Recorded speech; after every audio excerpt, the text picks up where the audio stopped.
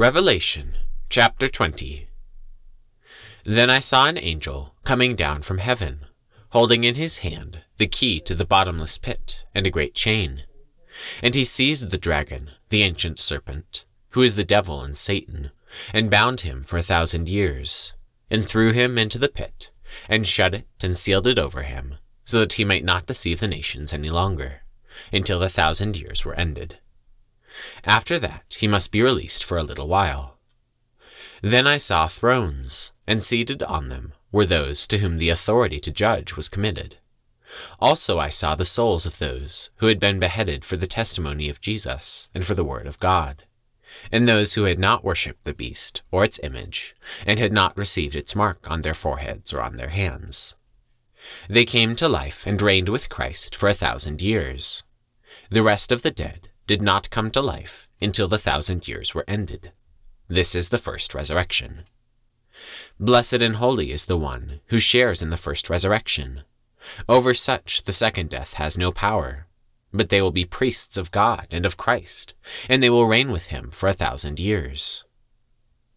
And when the 1,000 years are ended, Satan will be released from his prison, and will come out to deceive the nations that are at the four corners of the earth, Gog and Magog, to gather them for battle. Their number is like the sand of the sea. And they marched up over the broad plain of the earth, and surrounded the camp of the saints and the beloved city.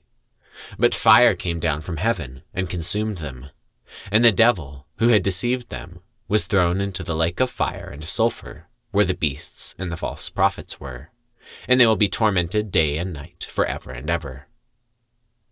Then I saw a great white throne, and him who is seated on it. From his presence earth and sky fled away, and no place was found for them.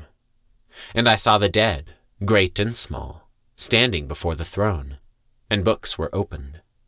Then another book was opened, which is the book of life.